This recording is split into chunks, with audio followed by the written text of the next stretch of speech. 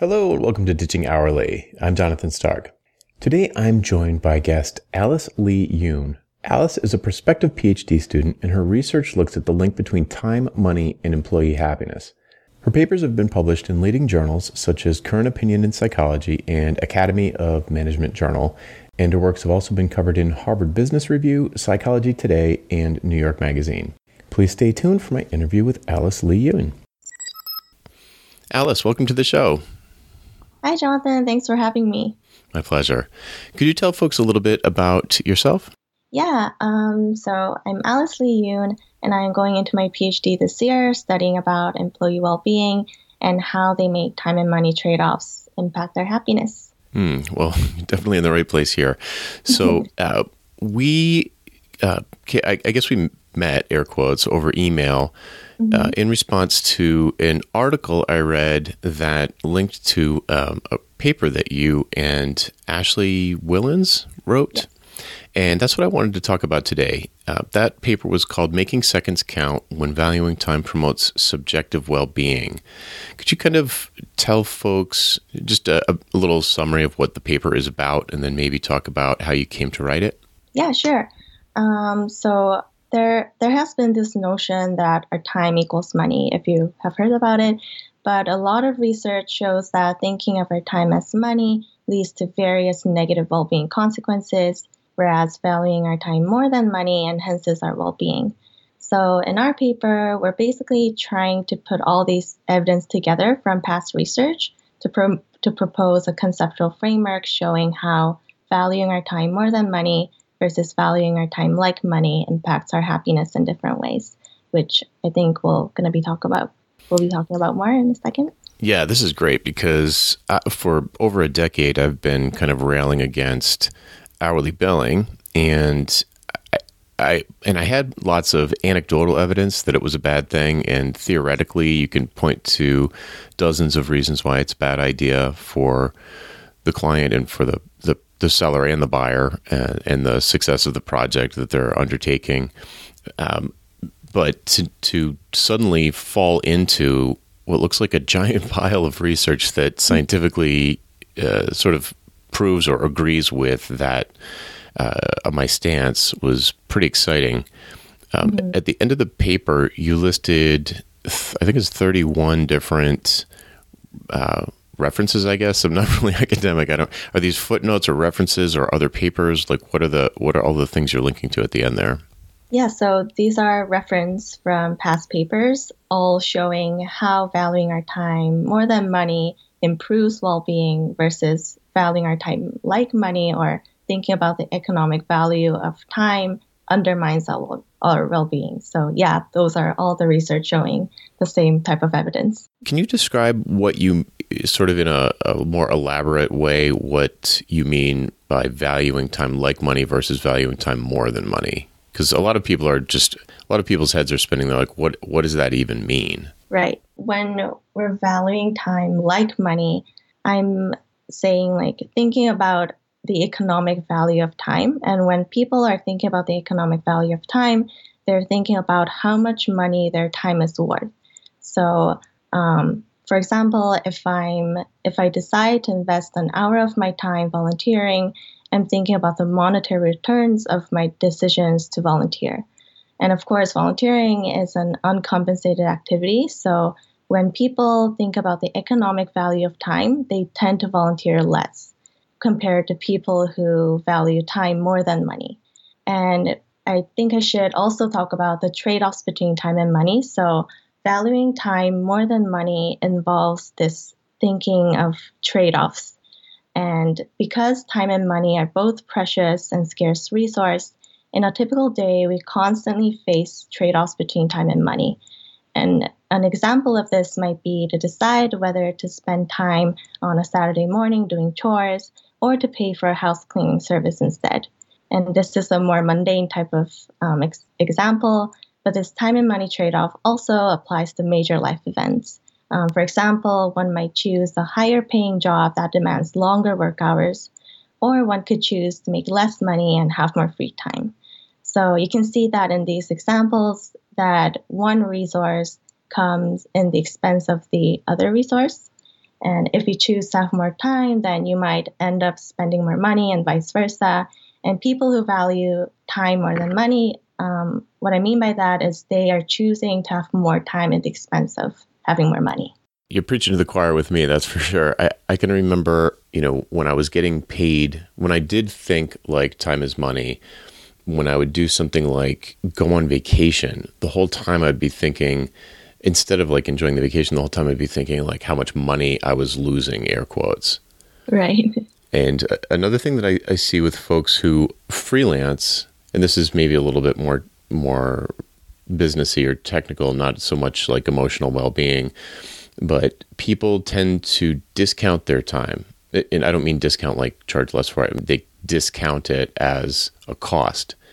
And they'll think, I'm making $200 an hour while I do this. And they'll think from a business standpoint, they'll think of that as profit, when in fact, it's not profit. It's not all profit. Maybe a little bit of it is. But for example, well, actually, that's an interesting question for you. Do you get into, or do any of the studies get into the difference between someone who charges very little per hour and someone who charges a lot per hour relatively? We do look at performance incentives, if that is related to your question. It may or may not be. What do you mean by that? So one factor that promotes an economic value of time is hourly wage, but also performance incentives has the same mechanism with hourly wage. So if people are paid for better performance and if they're paid a commission or a bonus for their work, they become more, they kind of adopt this mindset focused on maximizing productivity, and that leads them to work more hours. And these all sorts of activities that are known to undermine well-being, like volunteering less and socializing less. And if that is kind of answering your question. Yeah, it does. It actually gets at an upcoming question I had about productivity, which that now explains it, because there's a point in the paper where you mentioned that it does lead to attempting to maximize productivity, which actually it didn't click with me from an hourly standpoint, but it does from a bonus. When you say productivity, I take it to mean like efficiency, but is that not correct? What we mean by productivity is also, it could mean efficiency, but also like thinking how we should spend our time in order to maximize the financial returns that we get. So instead of investing our time in close social relationships, maybe people would want to spend more time with their colleagues because that would be more likely to earn them more money or give them more success at work.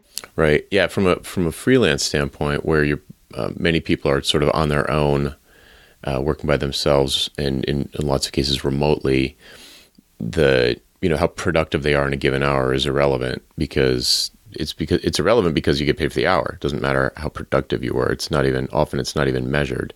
It's, I think, a little bit different than an hourly wage type of situation. So actually, that's an interesting question, because the article that I read was called "The Psychological Trap of Freelancing" by Charlotte Cowles, and she talked about her mental state as a freelancer, and coming across your paper and some of the other research, and how it just led to just a negative state of mind. Is that how much of that do you think? How do I ask this question? So, you are studying a broader population than I typically pay attention to. It sounds like and this article by Charlotte is about freelancers. She references your paper, but it sounds like your research is much larger than just freelancers or self-employed individuals. It sounds like it also includes people who punch the clock, basically, for an employer. Is that right? Yes. So we're basically looking at just people in general, or more specifically, we also look at hourly versus non-hourly workers and people who are paid by their performance.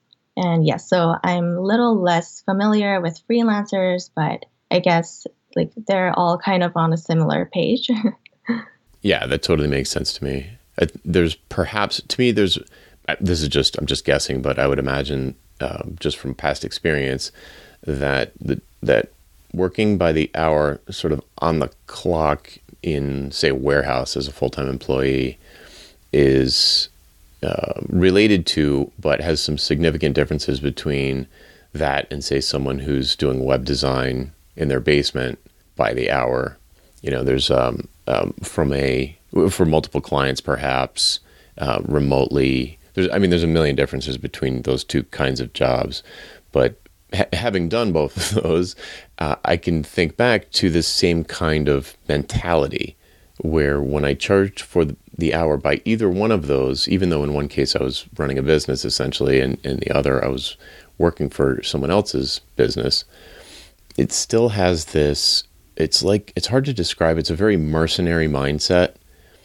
If that's how I would describe it. It sort of feels like I don't want to even, anytime I'm off the clock, I want to get back on the clock because I feel like I'm losing money whether it's on vacation or whether I'm interrupted on my way to lunch by someone someone I haven't seen in a while, and they're chatting, and I'm like, this is costing me $10 a minute to talk to you, that kind of a thing.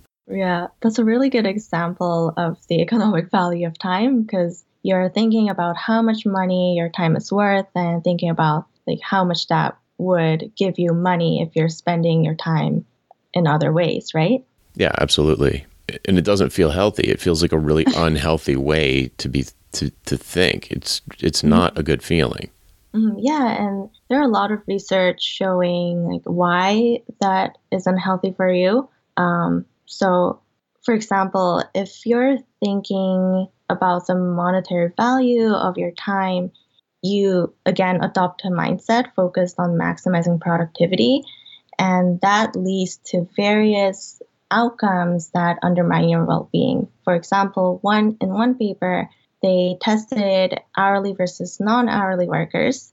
And in this study, the researchers found that when you're paid by the hour, you tend to think about the monetary value of your time, and that leads to not engaging in uncompensated activities like volunteering. But volunteering is known to increase your happiness and your life satisfaction and meaning in life. And also, when you're thinking about the economic value of your time, you tend to spend less time with your loved ones, like family and friends, but you spend more time doing work and socializing with colleagues, which is known to be just a little less good for your happiness. It does increase your happiness by socializing, but less than your loved ones, like family and friends. So, yeah, it makes sense when you say it.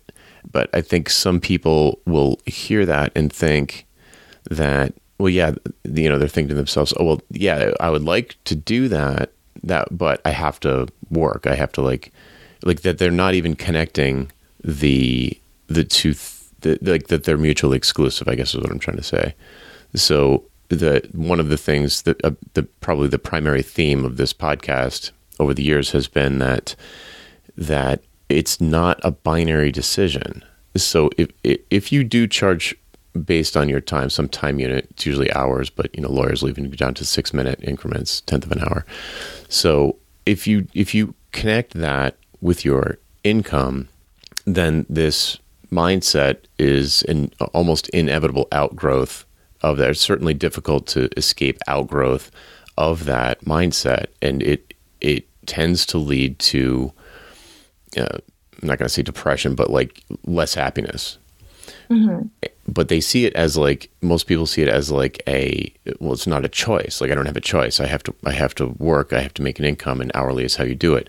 And the theme of the show is like, well, no, you could disconnect your time from your money and give a price for a particular, say, project or a particular service, and disconnect your time from your money so that you don't feel like every hour that ticks off the clock where you weren't on the clock, you've lost that money. It allows you to just give a price to someone for something, and then you deliver that something as quickly as you can, quickly and effectively, and at a high quality as you can. And that leaves it's hard to describe, but takes away that false choice between like, well, yeah, I'd like to spend time with my kids, but we have all these bills, so I have to work more hours. Not even harder. I mean, it's harder to work more hours in a week, but in each individual hour, there's no measure of hardness of working for freelancers and consultants. It's like you just put in the time and you do a good job to the extent that you know, to your own standard. And then at the end, hopefully you finish in time for the client to be happy. But if you, what I'm struggling to call out here is that you don't have to charge by the hour. You could charge by the outcome or basically the outcome of the project, whatever the client is looking for from you. And all of a sudden, all those things disappear. Like all of that, like, oh, I'm wasting time. What you think like, oh, I'm wasting time, but what really you're saying is you're losing money. Putting a price on a project, do you mean like receiving a salary? Because we have a measure that we're trying to separate two groups, and one group is asked to think about the hourly wage that they're receiving for this project, but the other group is just told that they would receive a fixed amount of pay at the end of the project. And are you getting at this kind of idea? Yes, with one important exception, which is that the worker is picking the price, not the employer. So it's different. It's different a little bit. Conceptually, it's the same as a salary because you negotiate a salary. But to me, having been in that situation in the past, you don't feel like you've got very much power in that negotiation. So I think of it a more empowered way where you've got clients and you have more than one client, so it doesn't feel like an all or nothing proposition, all or nothing negotiation. You could certainly set a price for something that the client doesn't like, and you just walk away from it. You'd be like, well, I'll find a different client. From a psychological standpoint, there have to imagine that there are some important distinctions between someone who works for themselves by the hour or not by the hour, and someone who is an employee who's being paid either hourly or a salary. Because I've done all of these things, and to me, they all have felt very different. Again, that's just anecdotal, but your level of autonomy and I don't know, just control over your destiny or your fate or something it's a completely different level when you're working for yourself. So our research has mostly examined workers who are working under an employer. But to think about self-employed employees, I think the underlying mechanism might be similar. So even if they're self-employed, like what you said, putting a price on a project would like make all those economic value of their time disappear, and to basically experience the benefit of those people who are prioritizing their time over money. And so I agree with your statement there, and I think self-employed and also employed employees might have similar outcomes. Sorry. Yeah, it makes it's wild. There's so many factors going on, but I do think that, again, this is just thinking back to my past, and people I've spoken with as well, but mostly just thinking back to when I was on the clock for some menial labor type of job, and the way that you just think about, I just have to get through this day. You're not like it's the worst of all. I think that's the worst of all the combination of factors, some economic and some not, that really make that super tedious and unsatisfying perhaps. And then there's maybe a spectrum where you can kind of go up the hierarchy of like, okay, now I'm like, more knowledge work, but still by the hour, and then maybe salaried or they're self-employed, but by the hour. It's like there are lots of differences to all of those things. At least there have been in my life, but there's a really key underlying connection to all of them, which is that trading time for money and the emotional, and I got to say negative emotional effects that puts on you. It's, I don't know if you've seen the quote. It's a Ben Franklin quote. It's something like, I think he was the guy that said time is money. Yeah. Yeah. And he talked about exactly the situation of, the worker, whatever he called him, like the worker needs to recognize that, his, wasn't vacation, it was leisure time. Leisure isn't free, it's costing you money. And I was like, no. I'm like, sorry, Ben, I got to disagree with you on that one. It's like, if you do think of time, especially in an hourly basis, if you think of time as money, time, equate time with money, it's really bad for your psychology. And it's also for my audience, it's really bad for the project, because you're doing things in a way where you're not doing things the most efficient way. I don't care how efficient you think you are. You will be way more efficient if you lose money by working slowly, or if you would gain money by working faster. So you get a lot more creative, and it allows you to deliver the same amount or maybe even more economic value in less time, which leaves you more time left over to be a happy human being by connecting with your family and social groups and volunteering, and maybe you like your clients too, and that's great. But I don't think you like your clients more than your kids, well, hopefully. So, you have to imagine that the more time that you spend with these really tight social relationships, I don't know, is that a safe assumption? The more time you spend with like really close social connections, the better you're going to feel, or is that a massive overstatement? Yeah, that's correct. But even like fleeting social interactions also improve your positive mood.